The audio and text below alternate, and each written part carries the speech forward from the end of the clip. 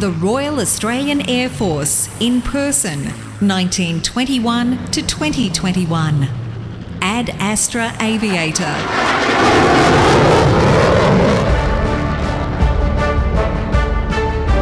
This is a series of podcasts recounting the personal stories of veterans and their families. The narrator is Gareth McRae, OAM. Well, we're still on the Gold Coast looking at some wonderful people who enrich the history of the Royal Australian Air Force. And today we're chatting with Garry Ennis DFC, better known as Huck to all those that know him in the RAAF. Now, he spent 15 years growing up on Tamborine Mt, riding a horse to school, the longest being something like 9 miles. We'll use miles because that's what they were called then, from Camp Cable to Logan Village at the age of 8. After becoming an apprentice in the Postmaster General's Department in 1959, he lasted 2 years and then joined the Air Force. In 1961, Huck joined the RAAF 10 Squadron as a radio technician, air. In 1965, he applied for the pilot's course, graduating to fighters in 1966. He spent the next 5 years as a single man, bouncing between Williamtown and Butterworth, flying Sabres and then Mirages. He was posted to Vietnam in 1969 as a forward air controller. Yes, flying the O-1 Birddog, then the OV-10. Huck was awarded the British DFC for his efforts. He was posted to RAAF in England College at Air Warfare at Manby to undertake the 6-month course in weapons employment. He joined Aircraft Research and Development Unit at Laverton as the weapons officer to assist in assessing 2 Mirage Projects. Huck spent the next 10 years flying and on projects associated with fighters. He resigned in 1996 to join Pel-Air Target towing out of HMAS Albatross at Nowra. Garry Ennis, welcome. Nice to have your company, sir. Thank you. I've got to ask, well, firstly, the first question is, you joined what year and why? I joined in January 61 because the PMG, the Postmaster General's Department, didn't offer a lot of interest as a telephone technician in training. So radio technician was something that you were interested in? No. As an 18-year-old, I was not an adult, as you be aware, and consequently I had to get my parents' approval to join the military under 21 years of age. And my mother, with best intentions, determined that going from a telephone technician to an engine mechanic, which is what I wanted to do, was a backward step socially, and she would only sign my recruitment papers if I agreed to go in as a radio technician. Ah. And there's a mechanic and there's a technician, and the technicians are higher paid and highly regarded, so that's how it ended up in the Air Force as a radio bloke. Well, your mother obviously knew what she was thinking about when she made that decision. But I've got to ask, because a lot of people have names that live with them forever. People call you Huck. How did that come about? Well, back in the 50s and 60s on Tamborine Mt, there was only about 700 people living there, and there wasn't a lot of social interaction or engagement for young kids. I had a couple of friends on a push bike after I'd given up my horse for a Melbourne Star push bike, and we used to ride up and down the mountain down to Cedar Creek and go swimming, etc., etc. And eventually I came up with this idea with the mates and said, "What do you want to do this weekend?" "I don't know." "What do you want to do?" "Well, there's nothing to do on Tamborine Mt." So I said, "Well, right, let's form a secret society. We'll call ourselves a Terrible Tamborine Trio, Huck, Buck and Chuck." and for I can't understand why, but nobody wanted Chuck for obvious reasons, so we ended up with 2 Hucks and a Buck. And then sorry. I mean, if that's when you were a kid. How did it? How is it now still part of you? Yeah, that's because I took that name both into the PMG and then into the Air Force, and Mother used to ring up and ask for Garry Ennis, and everybody'd say, "Who?" I think he's called Huck. Oh, Huck, why didn't you say so? Yeah. Anyway, eventually after I got into aircrew and became a fighter pilot, known as knuckleheads by all those people who didn't get selected for fighters, they became Huck the Knuck, and so it stuck. Well, and they all rhyme. That's right. And we won't go any further with rhyming words than that. You joined in 1961, and you joined, obviously, as a squad radio technician, because that's what your mother wanted. Who was it that asked you, why do you want to be a signaller? And you said, I don't. Yeah, that was Wing Commander Cairns. He was CEO of the One Flying Training School at Point Cook, and he was the chair of the board in Brisbane that we came down to be interviewed after doing all the Stay-9 tests. And when he asked me that question, why do you want to be a signaller, sir? And I said, well, I don't, sir. I want to be a pilot. But I don't have the education to be a pilot. I've only got year 10, and you needed a minimum of year 11 and preferably year 12. I said, well, that's a problem because I can't do year 11 or 12 in Townsville. They only go to year 10. Yeah, so you want to be a pilot and you want to go to signaller first. That may not happen, so best to see if you've got the right stuff. So they did all the Stay-9 tests for pilot, and I guess I did all right. I didn't hear what the outcome was, but the board decided to reject my application for signaller and advocate that I get posted to Amberley so I could do night school at the Ipswich Tech. And so I was doing 4 subjects over 4 nights every week for 6 months while I was at the aircraft depot as a radio mechanic. And then the left hand, not knowing what the right hand was doing, were trying to make me into a radio technician after 18 months. And so they posted me back to rad school in Laverton. And I said, God, what do I do now? I'm only halfway through the course. And with no counselling from section commanders or anything back then, I decided maybe I better get a trade first, because I've heard there's a 50% scrub rate on pilot's course, and I'll be 20-something. I better have a trade, otherwise I'll be out on the streets. Silly old me. So I went back and did the Rad Tech's course and ended up failing, and that was a bit of a shock. Yeah, failing that test, did that hamper your progress? It probably did, but you never really know, because they used to advertise every month or so for pilot training and signaller training and avid training, and you're in routine orders and you had to respond and send off a signal saying you wanted to apply. But I was always being knocked back. Members required in the mustering, critically manned, can't be spared. Members medically unfit, overweight. Well, I wasn't back then.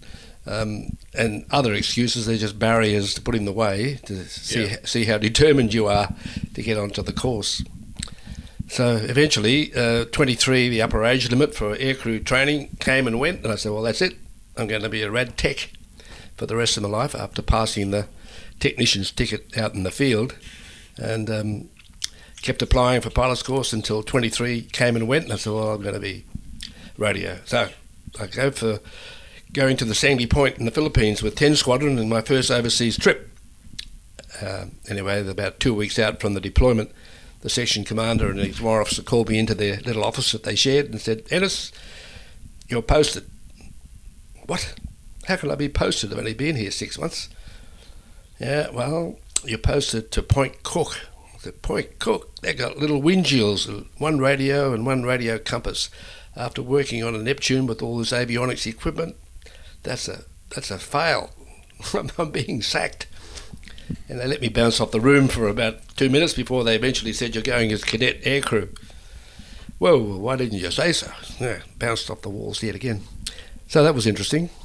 Did you ever find out how, if you passed the age of 23, how that occurred?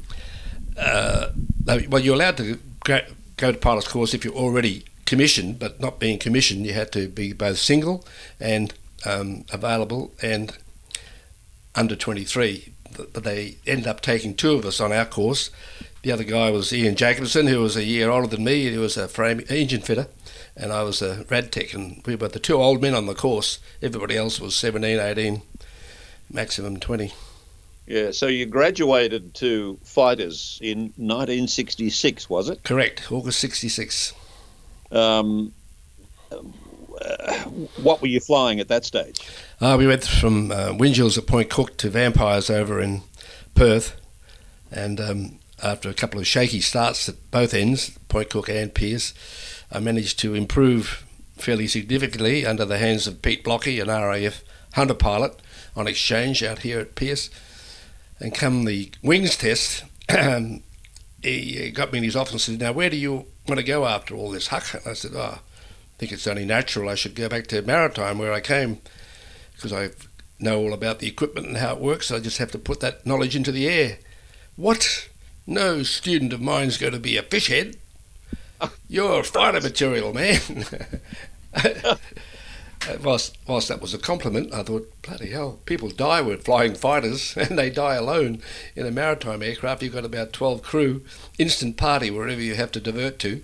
If you divert in a Mirage or a Sabre, you're on your own, or if you eject, same thing. Initially, that wasn't good news for you? No, so I was a bit fearful of all that, because being a little underconfident from coming through the ranks and having such a torturous climb to get to graduation, I thought, bloody hell, fighters. Anyway, that's where I ended up going, driving through the back of New South Wales on Thursday night or whatever it was. There was a news flash. A Sabre jet has just crashed into the junction in Newcastle. I said, good grief, Sabre jet, that's where we're going. I wonder if it's anyone I know. Probably not. Anyway, about an hour later, they came up with the name. Pilot Officer Bill Goddard has just been killed in the crash. I thought, bloody hell, he was the ducks of the course. I was about number 7 or 8. What chance have I got? Yeah. Anyway, there's been a lot of almost subtle reluctance to get into these fighters before you actually get into one. Yeah, I think that came from my upbringing with a stepfather who was a ex-Changi in Burma Rail. He used to give me a hard time. "You'll never amount to anything, Garry Ennis, you lazy little bugger." Okay, well, he was obviously wrong. And thank God you did fail the test. How did cholera come into your life? Well, I remember on rookie's course they gave us all these injections. I don't know that cholera was one of them back then, but smallpox and other needles. They used to have one needle hanging out of your arm, and they used to screw the body of the needle in for 33 men marching past with their left shoulder bared, and then they'd put you out in the bull ring. Anyway, I don't know that I ever had cholera injections beforehand, but on the way from Butterworth to Vung Tau in a Hercules, where I was based at the time in Butterworth, we had to divert into a little village on the east coast, the northeast, and it was while we were on the ground trying to sort out one of the engine overheat lights that we learned that the town was under a cholera epidemic, and don't go near the locals or the water. Bloody hell, that was close. Anyway, we got away with that and ended up landing at Vung Tau and then starting my tour back in April 1969. Yeah, all right. Now it's Vietnam that I want to quiz you on, if you don't mind. You were, from what I've been told thus far for the various people I've spoken to, in Vietnam, if you're in the Air Force, the forward air controller is one of the most risky things to do as a single pilot in a plane. How did you get in? Firstly, how did you get in as an FAC? What was the steps there? We did our training back at Williamtown before I deployed to Butterworth with the Mirage Squadron, and you had to do an air support unit course and a joint warfare course and be on a few army exercises in Shoalwater Bay. So I had all the prerequisites for going to Vietnam. Not that I volunteered, but being a member of the service for 5 years or more, I thought I was pretty likely that I would go, and I wasn't disappointed. I was only in Malaysia for 2 months before they sent me off to Vietnam, and ended up going on Birddogs. There were 3 of us. They used to go in batches of 3 for 6 months at a time, and I never did work out why it was only 6 months for the forward air controllers. Everybody else did 12 months, including the Canberra pilots, Caribous, choppers and ground crew. So we were sent there for 6 months as riding, Condon and myself. Riding, being the senior man, got the OV-10, and the 2 Bograts got the Birddog, and we ended up down in the bottom forecorps in the Delta. Condon at Dongtam, just near Mito, and me at Bintui, out near Kanto City. So we're right down with all the flat waters of the Mekong flow. Yeah. And we tossed a coin. We had to go down to Dongtam first, and this was an army base. And, it looked pretty ugly. Tents and PSP runway and lots of mud and dust everywhere. So I thought, Bintui's got to be better than this. I haven't heard anything about it, but it's an Air Force base, so it's probably going to be better than an army base. And I won the toss with a Hong Kong dollar that one of the captains of the USAF had come back with from Hong Kong. So I chose Bintui, sight unseen. At least I'd seen Dongtam, and I was the winner out of that toss, I think. Peter was in right at the edge of where all the action was. I was about a half an hour's flying time away, but our area of operations was just as active as his. It was all part of the 9th Division around the bottom end of Vietnam. And they were the first to be withdrawn by Nixon when he got in, because it was such an unpopular war at home. And he argued that the South had been, rectified, or the bad guys had been overcome, and so they could afford to take the 9th Division out. That wasn't quite true. There was just as much action in the Delta as there was everywhere else, but it was all political. And that left Peter Condon and I without an aircraft to fly, because all the Birddogs were sent out of the country into Laos and Cambodia, and we weren't allowed to go within 20k of the border in case we were shot down and taken captive and became an international incident. So if there's no Birddogs, or Broncos as the Americans called them, I think, what were you flying? Yeah, the Birddog was a little Cessna single engine job, the Cessna 152 I think it was called, with a tail dragger. The Bronco was just being introduced into service as a twin engine turboprop, and with not having any Birddogs to fly in South Vietnam, they offered us an upgrade to the OV-10. So we went back to Phan Rang, did the aircraft conversion, and then went to a different AO, which was just north of Saigon, for number 1, Big Red 1 Division, and worked with them. You have a very important award. It's the DFC.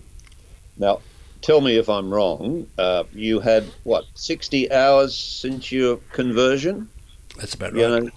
Yep. And after that 60 hours, the issue of a platoon of 30 men in Charlie Company were ambushed. Can you just take us through all of that? What happened? Right, well, I was at the end of my Phase 2 checkout with Major Laverton in the back seat. There wasn't much room in the back seat, and not much good visibility because the seat was buried down back, but we were doing our thing, visual reconnaissance, and nothing much happening on the radios. You're listening to 3-4 radios, a UHF, a VHF, and 2 Fox mics. And the Fox mic was for the Army. One was on ARTINET and one was on the infantry net. The VHF was for tasking to order fighters, and the UHF was to talk to the fighters.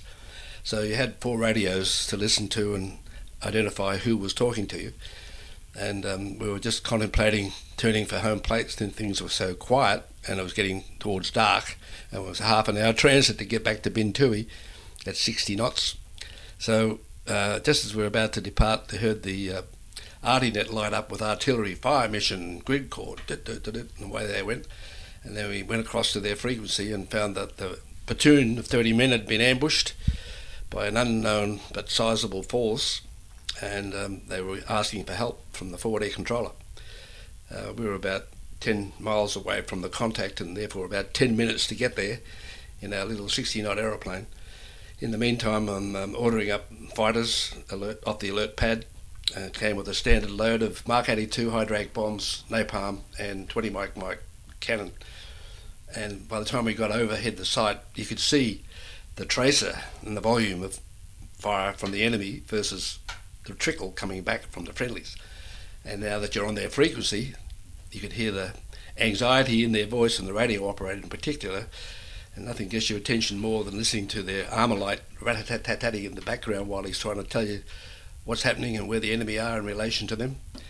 So it was a fairly tight situation, and in that situation the enemy usually move close to the friendlies, so that reduces the safety distance, or rather they come inside the safety distance of the ordnance that the fighters were carrying. It's like a bomb with troops in the open is about 150 metres, Napalm was about 75 metres, but you could bring it down to about 20 metres if they were really pushed. And so I decided that I'd use napalm first, because the whole place was just a sea of green in the delta and no signifying characteristics on the ground for the fighters to bring their vision. So we put napalm down, and that meant that the other fighters I had stacked up on high were able to see what was going on and listen to my brief to the fighters, which were on UHF, upper high frequency, ultra high frequency. And in the meantime, I'm working with the VHF to get more fighters and talking to the Army about what I'm about to do and the attack direction and the break and all that stuff. So getting the napalm on the ground gave everybody a focal point as to where the action was, and then they could observe. And so we went to work with, I think it was 3 sets of fighters. It take about 10 minutes to brief and then put their ordnance on the ground.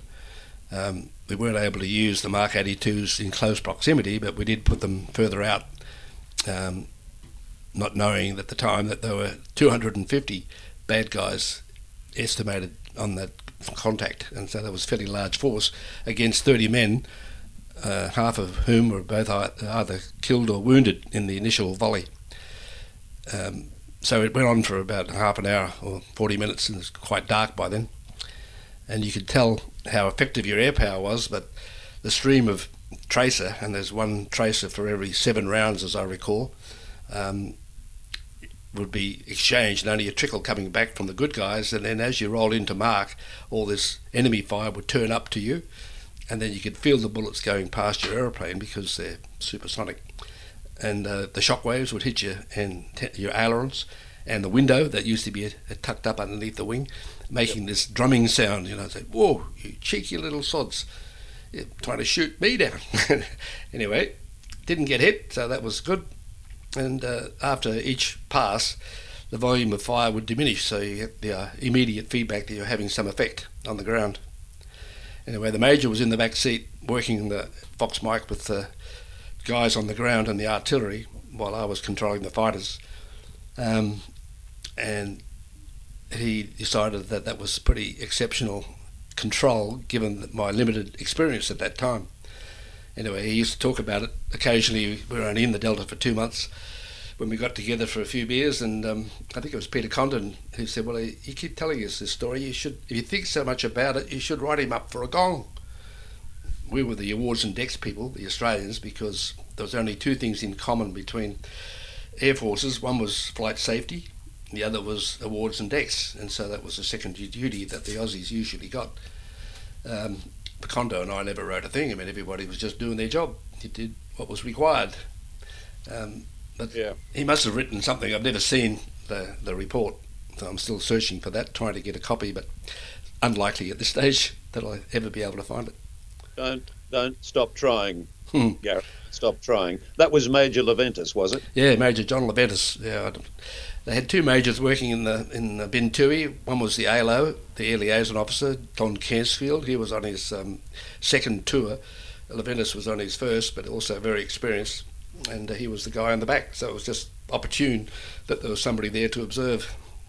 But so in getting the British DFC, what's involved in the ceremony? Do they just hand you a piece of paper, say thank you very much, or what happens?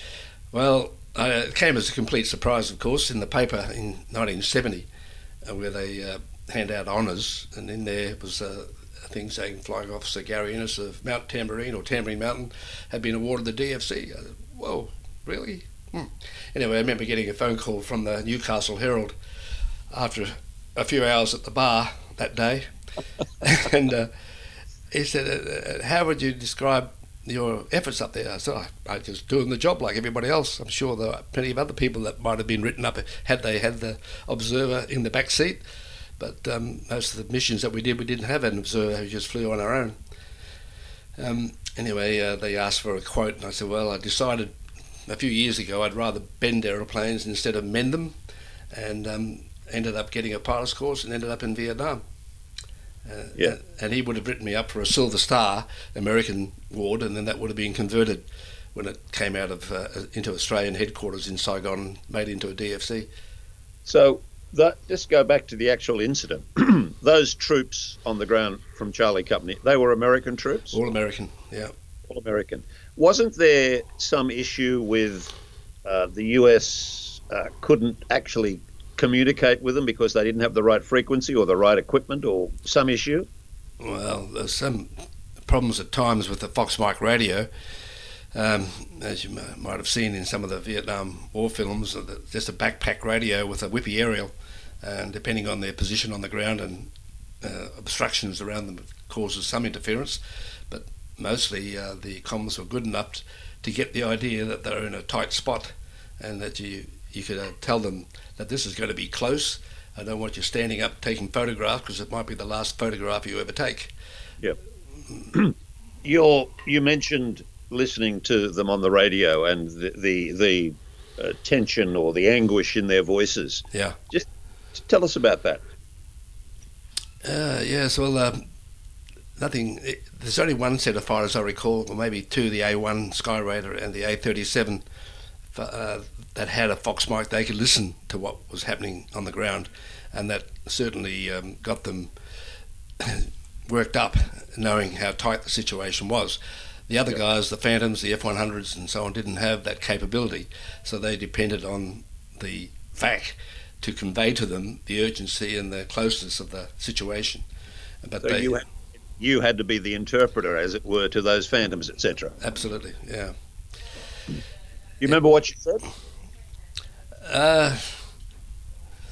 No, I just recall one of the F-5s. I remember telling me they used to fly in threes, the Vietnamese. They had the A-1, the A-37 and the F-5, and they sort of went to America each time for the aircraft conversion, so their English became better. And in the A-1s, only the leader spoke broken English, and the wingman didn't understand anything except go through dry, don't drop anything, and clear live means you can drop something.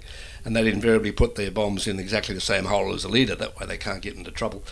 But as they went up the ladder, they became more fluent. And on this F-5 flight that I put into work there, the leader called up and said, "Hey, Tamale, speak slowly, please. I am not American, you know." I said, "That's all right, mate, nor am I." The indomitable Australian humour. I love it. How many other missions would you, not exact number, would you have flown as an FAC? About 300, I think. 300? Yeah. And of that 300 missions, how many of those would have been hot? Most of them, about every second day, you'd be in a contact of some kind or other. And then when you got back at base, you had to endure either the mortar attacks at Bin Tui or the rocket attacks at Linc that always used to happen after midnight in the early hours of the morning. They'd set up these things and then leave them, and they'd be remotely launched.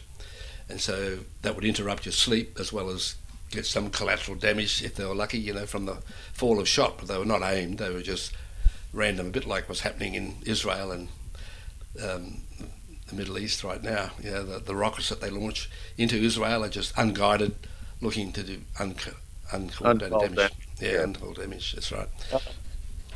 Yeah, it's quite amazing.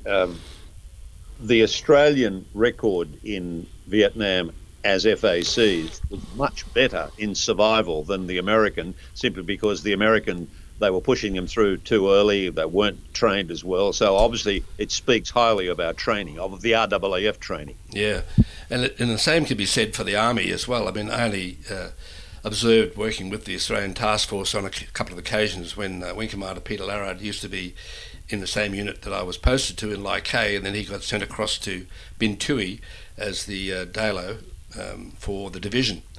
And he occasionally came out and had a few beers with us at Linc, and I had the job of taking him back to Bin Tui, and there was a fight in the Australian area of operations that he took over from the back and was able to control, because he knew the frequencies and the such.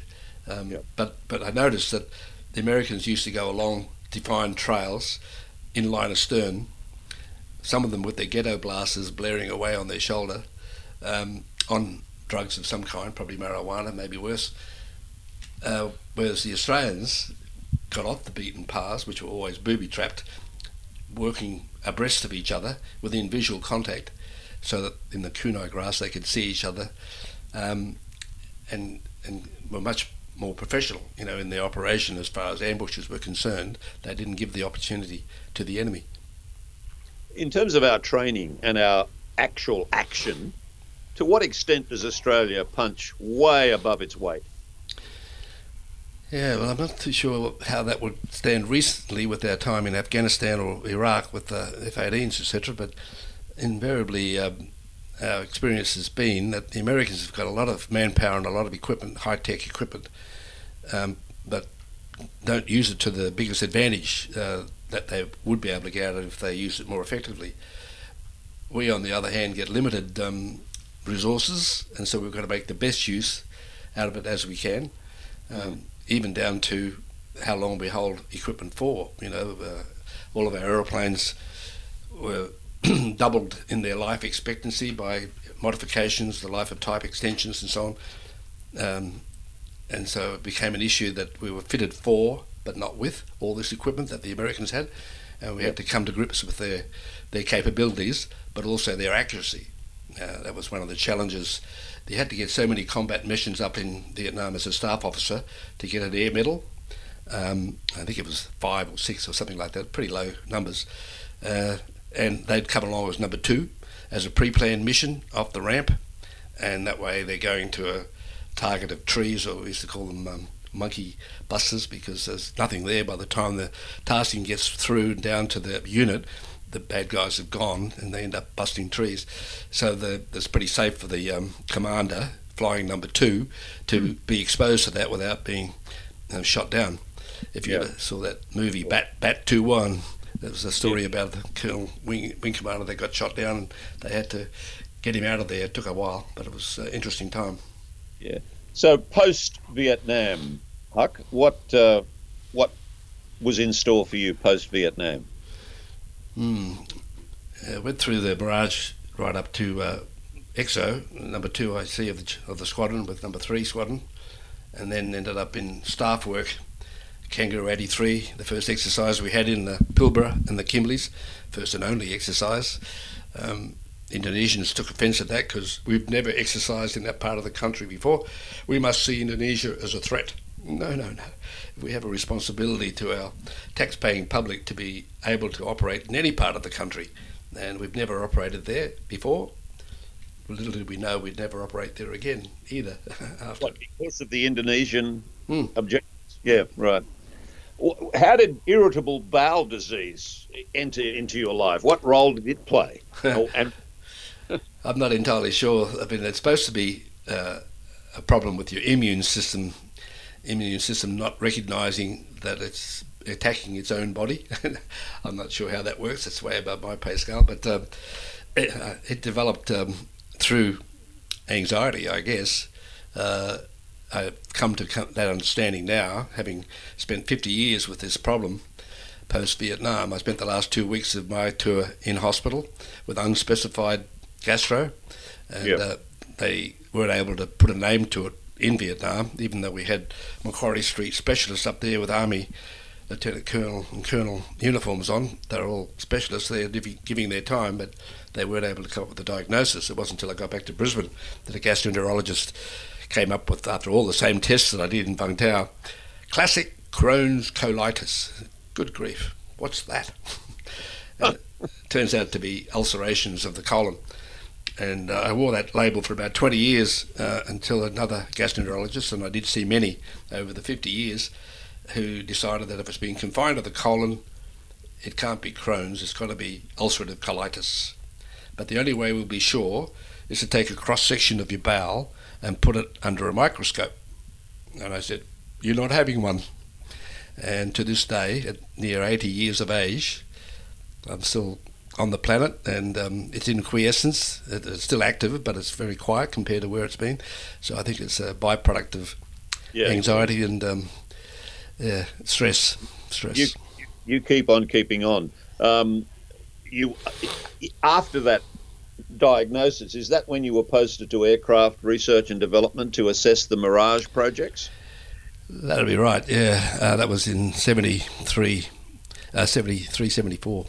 And I was sent there as a weapons officer, and part of the reason for that, I believe, was that people in personnel knew about my history of bowel problems, and the world's leading gastroenterologist of the day, Professor Leonard Jones, worked out of St Mark's Hospital in London, and so it was a way of getting me trained in weapons at Manby in Lincolnshire, the College of Air Warfare, and then being able to go and see this specialist about my particular gut problem. Anyway, turns out that whilst he had me prepared for surgery, shaved like a French poodle from knees to the neck, they decided not to proceed. The physicians won over the surgeons, and I've had that experience twice, once over there and once in Australia at Royal North Shore. And each time the physicians have won out over the surgeons, which I'm grateful for, because at 28 and single, not having a colon wasn't a very good prospect. No. So when did you resign and why? I resigned at 54 years of age. I was facing compulsory age retirement at 55 for my rank. And Wing commander. As a wing commander, yeah. I was given to believe that I might have made group captain, but that didn't happen due to a variety of reasons. I don't know what those reasons were, but that's history now. So I ended up in Divisional Air Liaison Officer in Ogra, the only light blue suitor amongst a sea of camouflage, working with and then for the now Governor General, David Hurley. He was the SO1 Ops in there when I first arrived, and then he became Chief of Staff and ran the show from there. But he's done quite well, and deservedly so. He's a remarkable person. I've had the opportunity on 5 occasions now of interviewing him. In fact, there's a bit of a record there. Never has a premier of a state and a governor together been interviewed live, and he agreed to do it with Gladys Berejiklian, the Premier of New South Wales, and it was the most remarkable interview. It's one of the best interviews I can ever recall having. He's just fantastic. You know, he's a beekeeper, don't you? He has his own beehive. No, I didn't know that. Yeah, well, that's an aside. We won't stick there. So, what was life like post RAAF for you? What did you do? I went after the job at Dalo. I left about 6 months before I had to, principally because of lack of support of Air Force in their manpower to try and get the best training for the Army with joint operations. They used to send people that were fully trained, but they, for whatever reason, on the last exercise, none of them had ever done a joint warfare course, and so they were learning on the job, and that didn't put the Air Force in good light with Mr. Hurley or his boss, General Keating, and I just got a bit frustrated with the Air Force attitude. And I was approaching age retirement, and the opportunity came up to for a job in target towing down in Nowra. The Navy owned the contract, flying Learjets and West Winds, as it turned out in this case, and I managed to get a job there. So flying stayed with you? It did. Up until I was 60. Then, interestingly, Peter Condon was checking training down there, the same fellow I was in Vietnam with, and he figured that 60 was as high as you should go in this sort of aviation. But I gave him the opportunity to exercise that philosophy. I didn't pass the instrument rating renewal, which is necessary. What is because someone listening to you now can't see it, what is the emblem on your left T-shirt? Left T-shirt, was that one? That one, yes. Yeah, this is the reunion that we had in Canberra in 2008, and it was the first one that I ever went to. They've been having reunions in America every 2 years, and Peter Condon had been to most of them, as I recall. I, for whatever reason, wasn't able to get away. And so I went to the one in Canberra, to which they invited any Americans that were forward air controllers and maybe had something to do with the Australian Task Force or Australian forward air controllers. It was a huge success down there in Canberra, and they were there for Anzac Day. Prime Minister Rudd was the Prime Minister at the time, and the Americans were impressed about the turnout of the public in Canberra and the scenery and the occasion, the way it was honoured in Australia. Well, honoured is the right word. my friend, DFC recipient as well. It honour to talk to you and know that you've served well and been an integral part of the history, the rich history of the Royal Australian Air Force. Sir, thank you very much for your time. Globally, the RAAF has between 500 and 700 people on operations every day, contributing to coalition operations, peacekeeping and humanitarian and disaster relief. The RAAF takes pride in its service. It has a history of endeavour and sacrifice, which has won it a place in the hearts of all Australians and a position of respect among the armed services of all Australia's allies. The RAAF will never tarnish its record. It carries on in the proud tradition of Per Ardua ad Astra.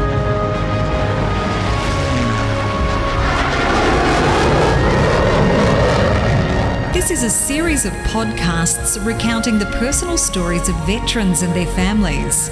Produced by Air Force Association New South Wales, which is a registered charity that focuses on the well-being of Air Force veterans and their families. If you would like to donate funds to help us with this important work, you can search Air Force Association New South Wales in Google and go to our website.